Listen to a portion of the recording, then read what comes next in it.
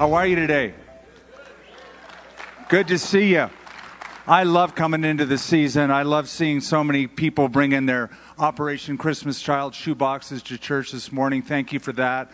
Thank you for participating in the digital build. I love this aspect. It's just a whole wonderful way to add to our worship experience, to do it as unto the Lord and to do it as a group. So thank you for participating.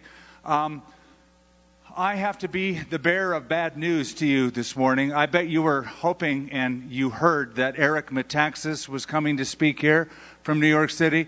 Eric called in sick, and I got the message that he could not come when I was in London, England. That's where I've been all week, and doing a conference there, and Eric called in sick.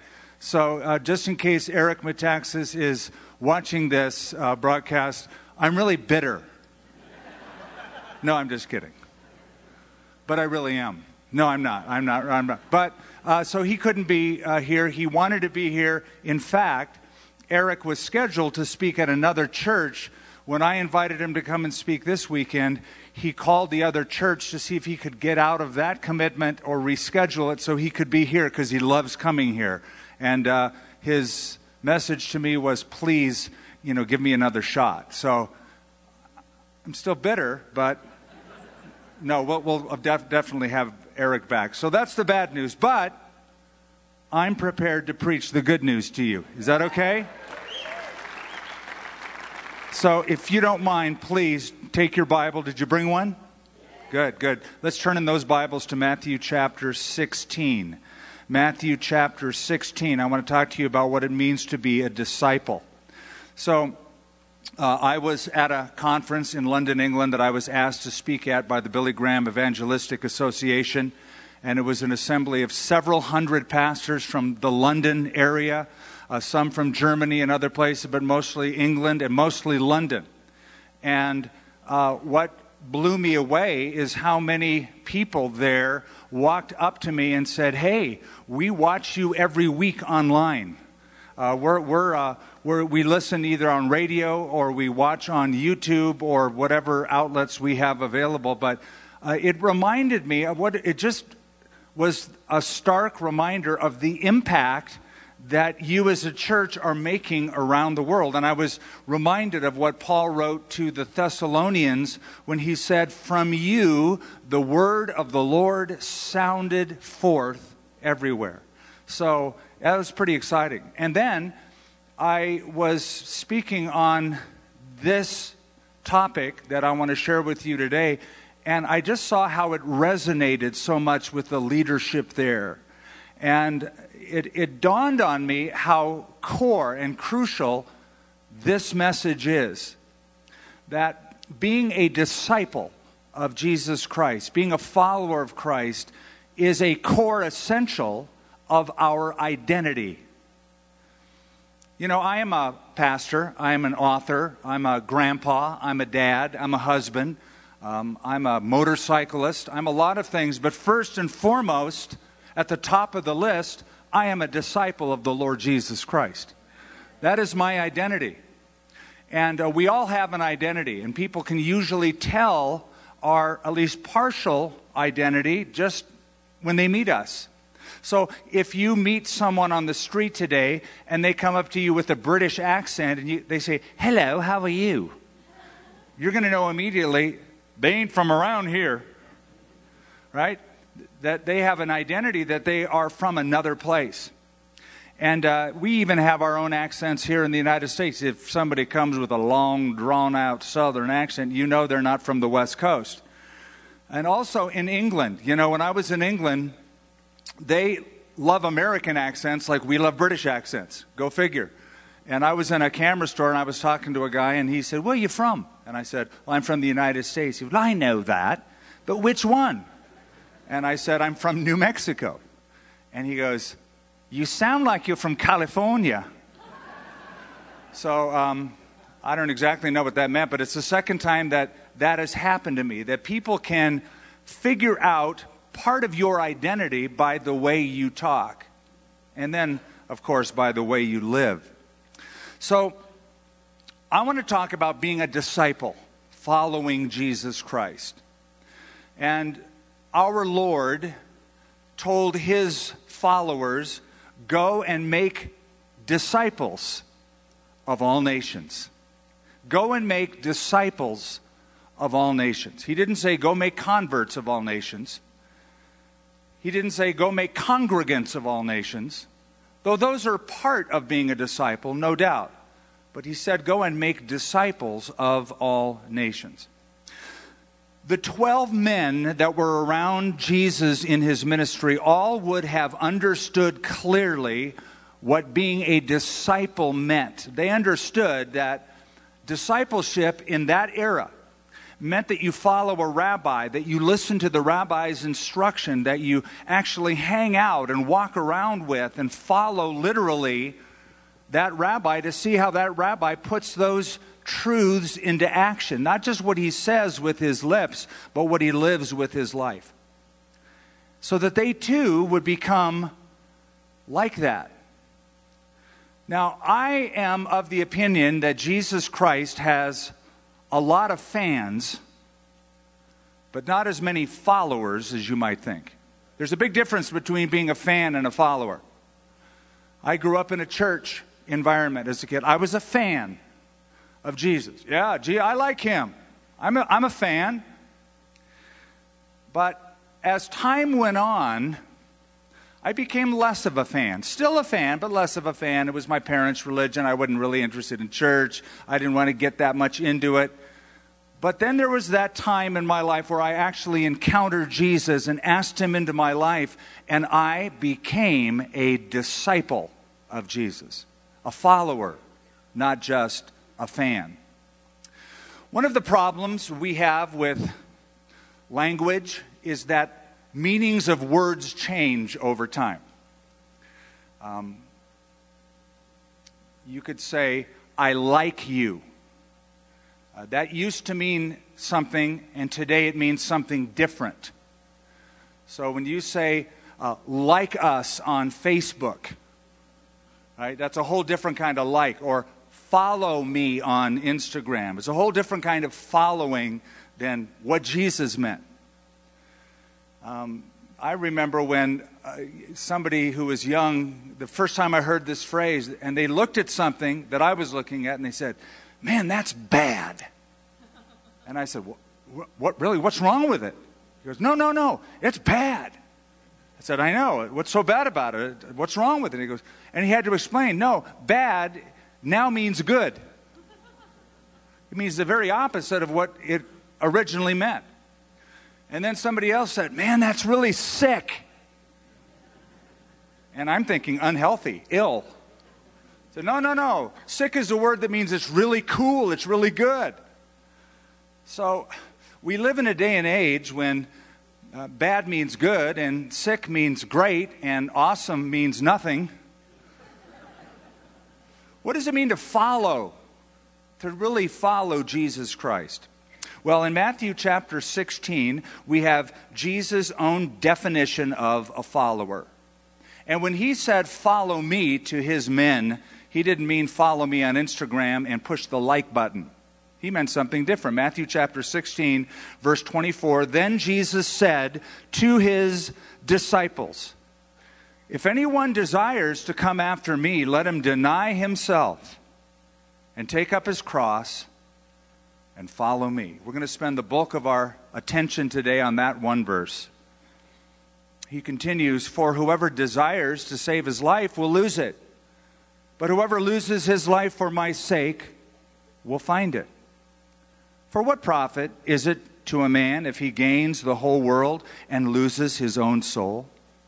Or what will a man give in exchange for his soul? For the Son of Man will come in the glory of his Father with his angels, and then he will reward each according to his works. You will notice that in verse 24 it says, then Jesus said to his disciples. Just notice the word. Mathetes is the Greek word. Mathetes, follower, disciple, learner, somebody who receives instruction. Did you know that the very first term, designation for Christians was not Christian? And it wasn't believer. The very first title for a Christian in the New Testament is the term disciple.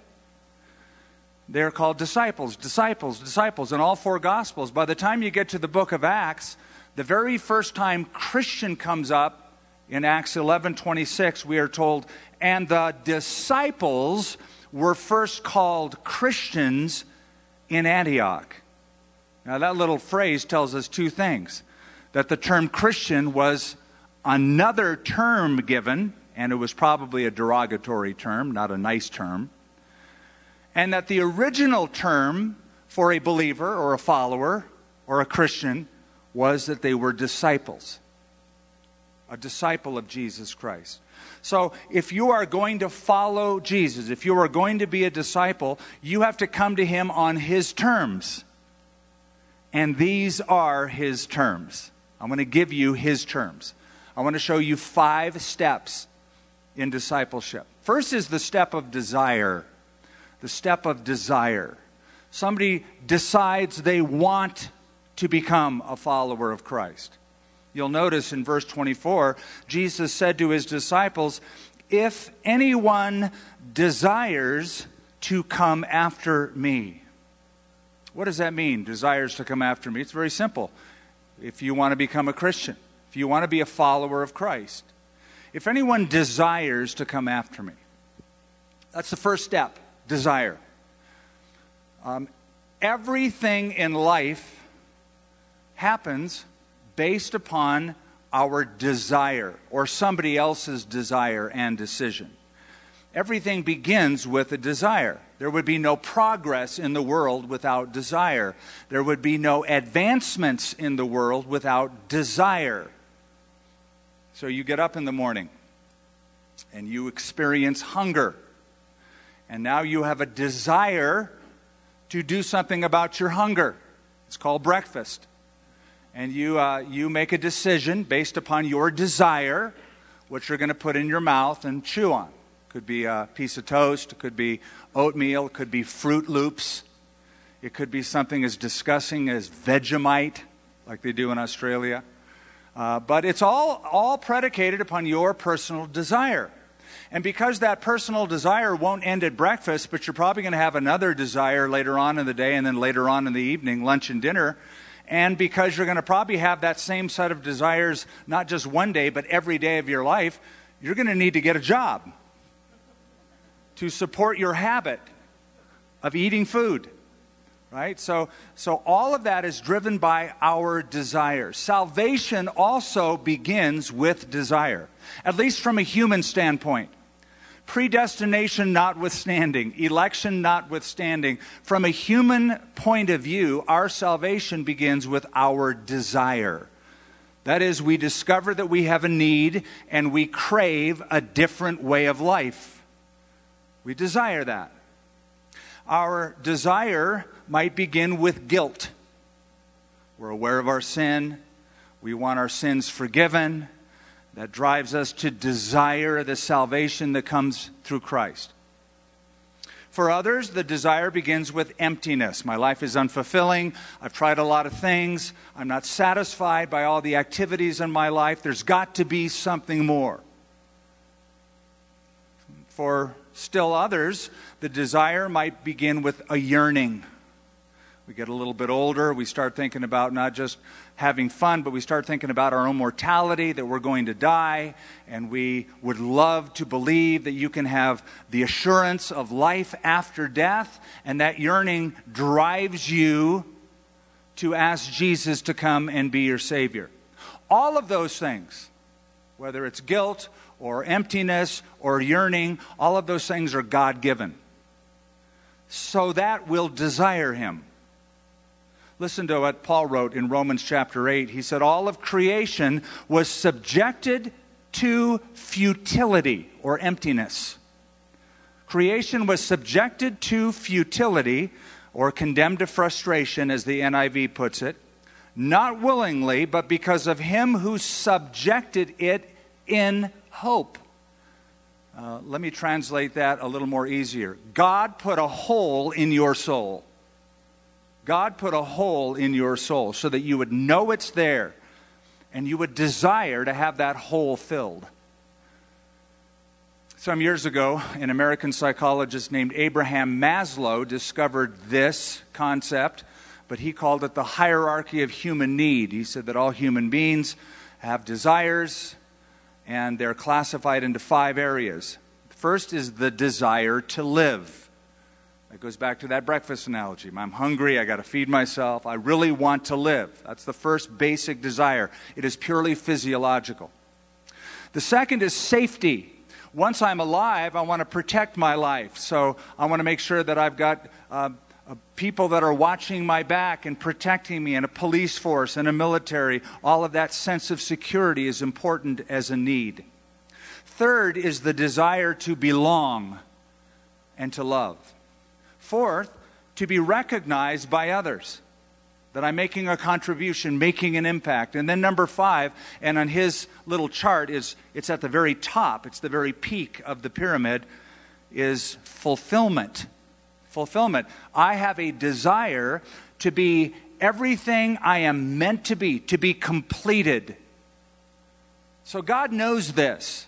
And God knows that you and I will never be fulfilled, never be complete until we come to Christ. So He puts guilt, and He puts emptiness, and He puts yearning in us. So it'll drive us to desire Him, and we will be complete. Without desire, there's no discipleship, because without desire, there's no decision. So that's the first step. If you desire to come after Him, for whatever reason. That leads us then to the second step. After the step of desire is the step of denial. Denial. Here's Jesus saying, you want some of this? You want salvation? You desire to follow me? You really desire to be a disciple? All right, here's the terms. Second step, let him deny himself. The word means disown himself. Could be translated that. Let him disown himself. Let him repudiate himself. Let him separate himself. Let him refuse any association or companionship with himself. Wow. What does that mean exactly? How do you deny yourself? How do you disown yourself? How do you separate from yourself? Because last time I checked, wherever you go, there you are.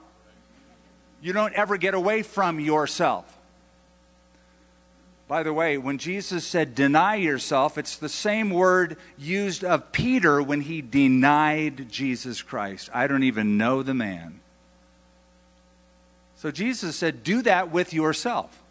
Deny yourself. Now, in explaining what this means, there's something I want you to notice. Notice Jesus does not say he must deny things for himself. He is not suggesting that you deny yourself a chocolate bar after church, or that you deny yourself a nice vacation that you've been saving for, or that during a season we call Lent, you have to deny eating certain things or doing certain things. That's a practice that I grew up with. He's not talking about that. He's saying, no, I'm not saying deny things for yourself. I'm saying deny yourself. You could translate that your flesh, your self-life, your selfishness. Things like self-fulfillment, self-importance, self-indulgence, self-will, self-sufficiency. This is selfish living. So when you desire to follow Christ, you are giving up the right, listen, you're giving up the right to run your own life yourself. It's like hands off the steering wheel. You give the pink slip to Him. You surrender yourself to an alien will, the will of God, not your own. Denying yourself is the opposite of independence, which is very hard for an American to hear. Because we base our whole existence as a nation on our independence. And I just came back from England, and they kind of look at us like we're a bunch of rebels, and we are, right? That's how this nation was founded. We rebelled against the authority of the king. We wanted our independence. And we Americans love our independence, and we talk about it, some of us, a lot. You know, I'm independent from the government overreach, and all that kind of stuff that is going on now. That'll work on an earthly level, but don't dare try that when it comes to a heavenly government. When it comes to the heavenly government, there's no declaration of independence, there's only a declaration of dependence. That's denying yourself. You're not independent, you are now dependent on Him. There's an article that I found and kept. It was written by an American businessman, and it's appropriately titled "The Art of Being a Big Shot" by Howard Butt, and he writes this: "It's my pride that makes me independent of God. It's appealing to me to feel that I am the master of my fate, that I run my own life, that I call my own shots, that I go it alone. When I am conceited, I am lying to myself about what I am. I am pretending to be God and not man. My pride is the idolatrous worship of myself, and that is the national religion of hell." Let me remind you of what Paul the Apostle wrote in 1 Corinthians chapter 6. He said, "You are not your own. You have been bought with a price. God paid blood for you, the blood of His Son. And in having His Son die on the cross, it was His stake of ownership over your life and over your future. You are not your own. You are bought with a price." So if you have a desire to follow me, Jesus said, you don't own you any longer. You have turned over the pink slip. I am now driving the car. So that's the first two steps, the step of desire, the step of denial. But notice what else he says. If anyone desires to come after me, let him deny himself and take up his cross. Now, I have to give context to this little phrase, take up his cross. Because when we hear it today, we hear it very differently than how the disciples heard it 2,000 years ago. When Jesus talked about a cross, they knew exactly what He was talking about, but we have misinterpreted this over time.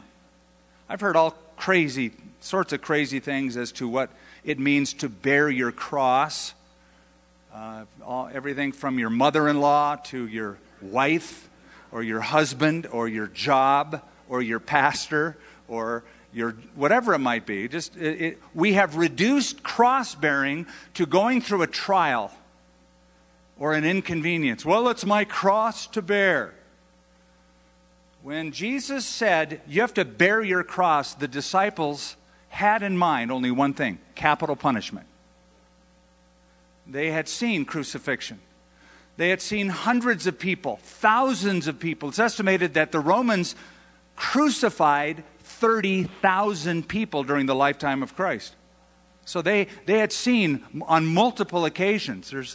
History books are filled with insurrections that were put down by the Romans, and the Romans responded by crucifying up to 2,000 on one day, people on crosses that lined the roads.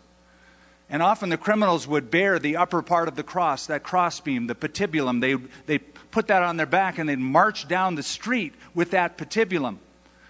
And that's what it meant to bear a cross. It means go to the place of public execution and die. It wasn't a piece of jewelry you put on your neck or an icon you stick on top of a church building. For Jesus to say, if you're going to come after me, you have to deny yourself and take up your cross. It's like saying to us, you have to deny yourself and take up your electric chair. You have to deny yourself and take up your lethal injection. Or you have to deny yourself and take up your hangman's noose, whatever is used for public execution. So, it doesn't mean you're going to go through a trial or a time of inconvenience. But if you're going to follow me, if that's what you want, then you deny you deny yourself, self-life, you deny the flesh, and you must be willing to die. Now let me explain further what this means. I want you to go back to a conversation right before this so you get the context. Go back to verse 21. Let me just fill in the blanks. Jesus had taken his disciples up to a place called Caesarea Philippi. It's way up in the north. It's much cooler than Galilee. In the summer, Galilee can be swelteringly hot.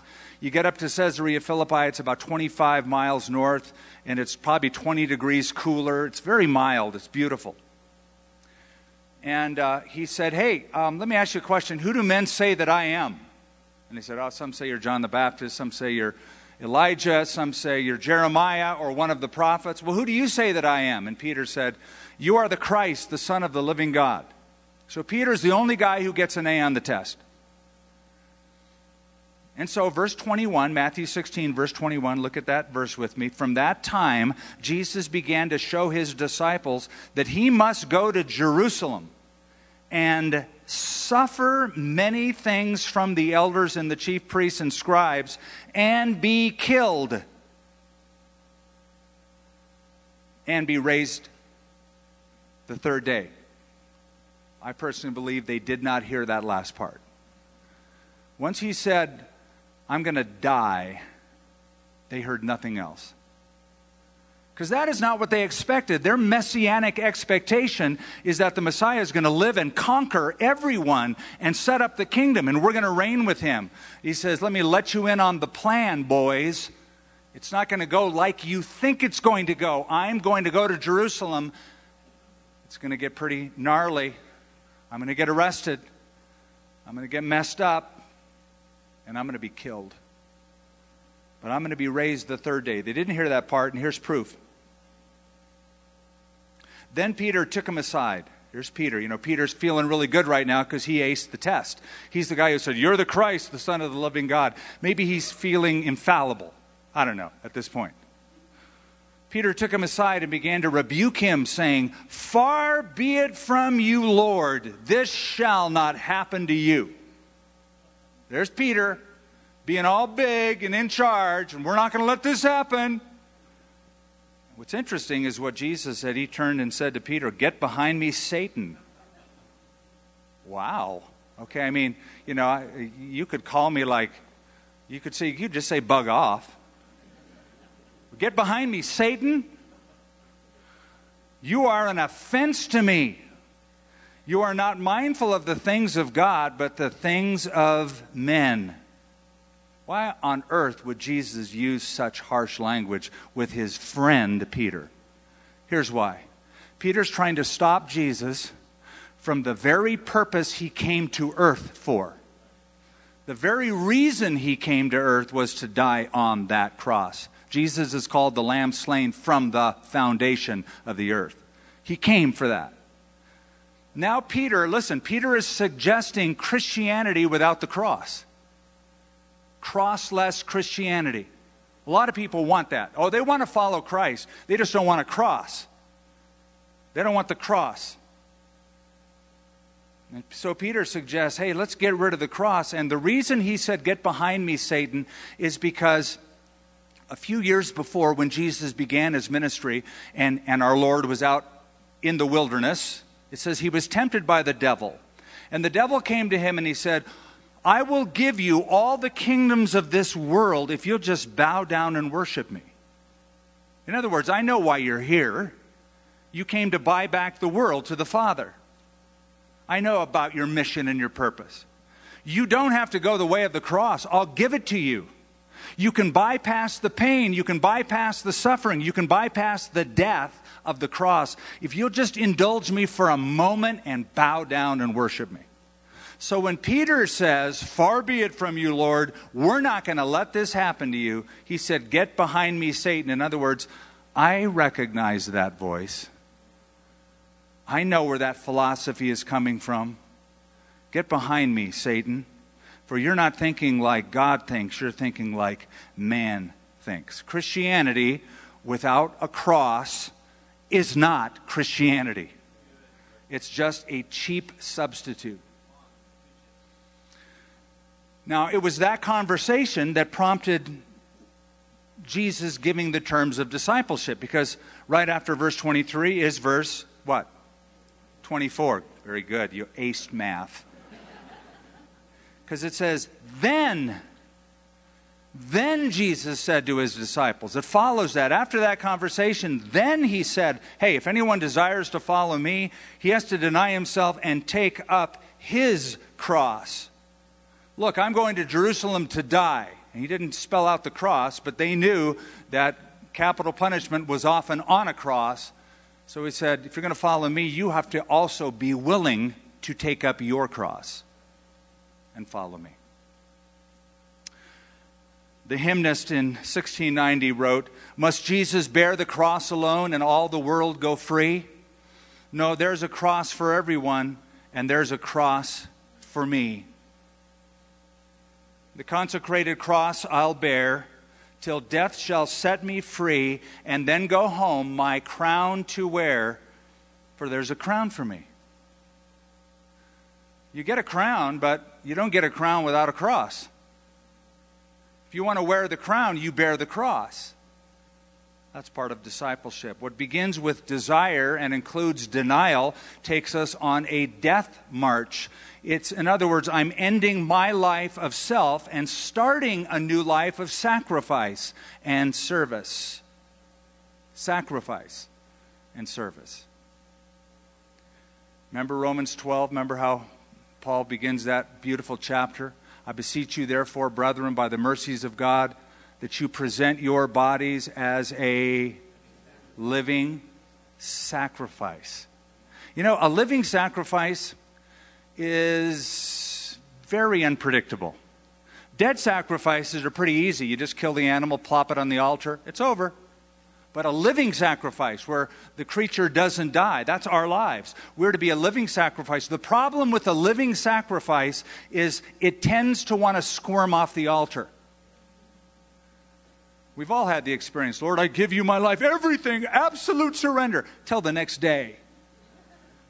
And we get pulled back and we start reconsidering and we find that we need to make a recommitment.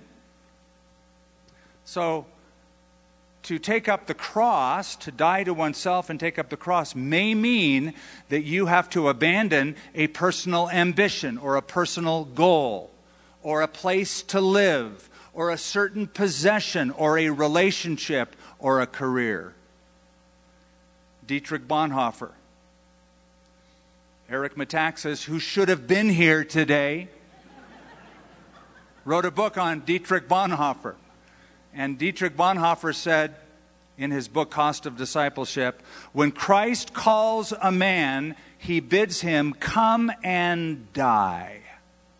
How's that for a quote? When Christ calls a man, he bids him come and die. So the step of desire and denial and the step of death. Here's a fourth step, the step of devotion. For he continues, if anyone desires to come after me, let him deny himself and take up his cross and follow me. And follow me. It's not like you just come to, and then, oh, okay, here it is. I'm just laying on, I'm dead. No. Okay, now get up and follow me. Follow me. Follow means walk the same road as me. Walk the same road. In ancient times, discipleship was like an internship. It was like an apprenticeship. You'd follow the guy around. You'd watch what the guy did. You took in practical instruction. But it was more than a transfer of information. It was a total transformation. There would be life change as you hear the words being spoken, as you put them into practice, and as you watch the Master. You start becoming like the Master. Matthew 10:25, Jesus said, "It is enough for a disciple that he be like his teacher." So this is what it means. All the Bible study we engage in, all the church attendance we engage in, all the small group involvement we get into, all of it has a goal. And the goal is to be a better disciple. The goal is to be a fuller follower, is to be someone conformed to the truths that we spend so much time considering and studying him. Discipleship, then, is inviting Jesus to be a part of everyday life, every activity in life. You take him with you on vacation. You don't just leave him at church. It's not like visiting day. It's Sunday, I'm going to go hang out with Jesus for an hour, but then the rest of the week is mine. No, you do life with him. So just ask yourself this: is there any place you go, anything you watch, where if you knew Jesus was standing right next to you, you'd be embarrassed? Do you ever say, Lord, let's walk this road together because I'm your disciple? But wait, we're at a crossroads. Would you just stay right here? I'll be back in about an hour. There's a couple things I want to do. Then we'll get back together. Then we'll keep going. No, discipleship is you follow him. There's a book put out a few years back. Listen to the title. The title will grab you and you'll want to read it. It's called Your Church is Too Safe. Your Church is Too Safe. And in this book, the author, Mark Buchanan, writes about the difference between a traveler and a tourist. And he explains the meaning of the words. He tells us that the word traveler is a word that literally means travailer. That's where the word traveler comes from. One who travails, one who labors, one who suffers. And as a traveler, he immerses himself in a culture, or she does. They learn the language, they dress and try to fit into the lifestyle completely. They eat whatever is set before them, and they're gone a long time. That's a traveler. That's different than a tourist. And he explains the word tourist literally means somebody who goes in circles. A tourist is different than a traveler. A tourist will go to a place, but only briefly, just passing through, just sampling the food, not enough to get into it all. Just buying a souvenir, just taking a snapshot, buying a t-shirt and going home. Are you a tourist as a disciple? A tourist disciple or a traveler? A traveler. Follow me. Follow me. Let me take you to the fifth and final step in our message, and that is the step of destiny. So we have desire, denial, death, devotion, and now destiny. Or look at how he puts it in verse 25. For whoever desires to save his life will lose it, but whoever loses his life for my sake will find it. For what profit is it to a man if he gains the whole world and loses his own soul? Or what will a man give in exchange for his soul? For the Son of Man will come in the glory of his Father with his angels, and then he will reward each according to his works. Now I want you to notice something. Notice back in verse 25, it says, for whoever, what? There's that word again, desires. The same as in verse 24. Verse 24, if anyone desires to come after me. Now in verse 25, for whoever desires. So here's what he's doing. He gives the principle of discipleship in verse 24. Now he expands on the principle. Now he expands on it. So he's saying, for if you desire to follow me, you cannot let your competing desire of maintaining control over your life that you'll always fight with, you can't let that desire win. You can't let that desire win. You're going to have to make some kind of a decision that has lifelong implications. And you have to be willing to lose everything. Doesn't mean you will lose everything. It doesn't even mean you will die, but you have to be willing to die. You have to be willing to do it.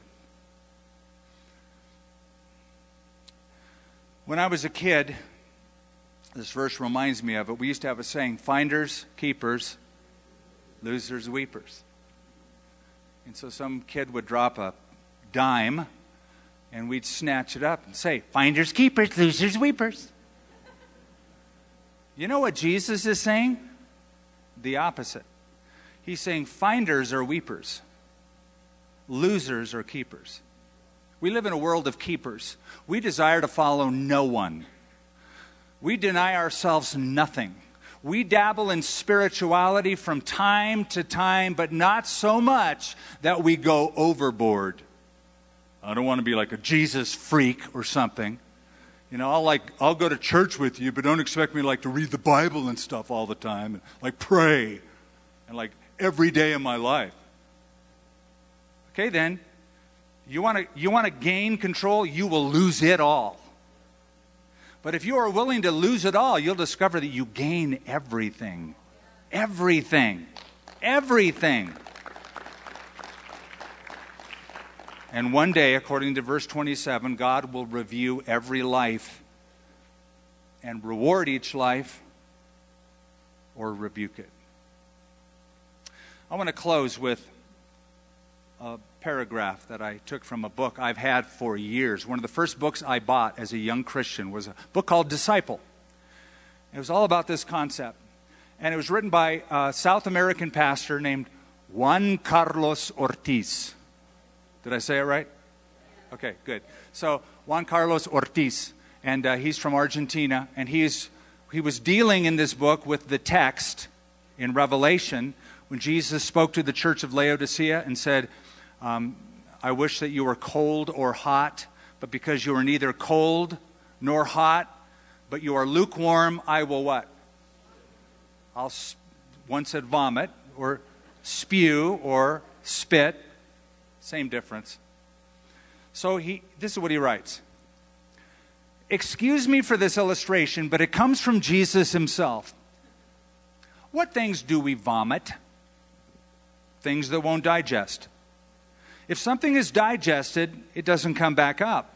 Vomited people are people who refuse to be digested by the Lord Jesus Christ. And digestion means getting lost. You're finished. Your life ends. You are transformed into Jesus. You are unmistakably associated with him. Here in Argentina, we have very good steaks. Let's imagine that the steak comes to my stomach and the gastric juices come along to dissolve it. And they say to the steak, "Good evening, how are you?" And the steak replies, "Fine, what do you want?" Well, we have come to dissolve you, to transform you into Juan Carlos.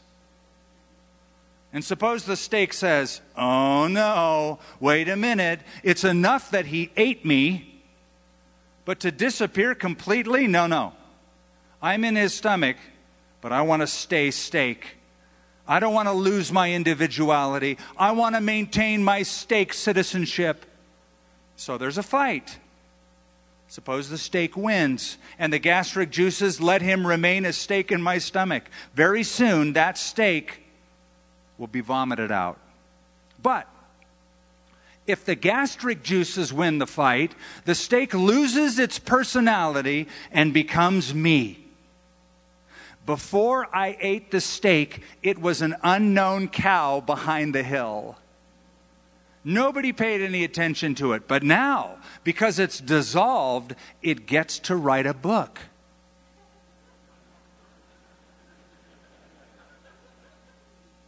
Imagine what your life might become if you decided, I'm going to be completely transformed and dissolved into Jesus Christ. I desire to follow him, and I'm going to deny myself, take up my cross. I'm going to follow him. And I'm not going to let the self-life dominate me. I'm going to let him dominate me. And every battle that I go through, that I deal with in the flesh to get to that point will be worth it because of what God will do through your life. Father, thank you for this very short but very upfront and plain description of what it means to follow Jesus Christ, to be a disciple of his, far more than just somebody who assents intellectually, somebody who just believes secondarily, but somebody who is wrapped up completely in the identity of Jesus. Lord, you're calling us to that lifestyle, and I pray that we would be men and women that not only desire, not only decide, but by your grace, by your Spirit, are dissolved so completely that your work gets done through us in the purest possible way. We are just ourselves. We are just fallen humanity. But Lord, you have chosen the foolish things and the weak things because you're all about transformation. You're not looking for perfection. You like working on the old junkers, the old beaters. The 57 Chevys that are all rusted up, but you have restoration in mind, and you have the show in mind when we're gleaming and perfect in glory. So, Father, use us. Drive the car. In Jesus' name. Amen. We hope you enjoyed this special service from Calvary Church. We'd love to know how this message impacted you. Email us at mystory@calvarynm.church. And just a reminder, you can support this ministry with a financial gift at calvarynm.church/give. Thank you for joining us for this teaching from Calvary Church.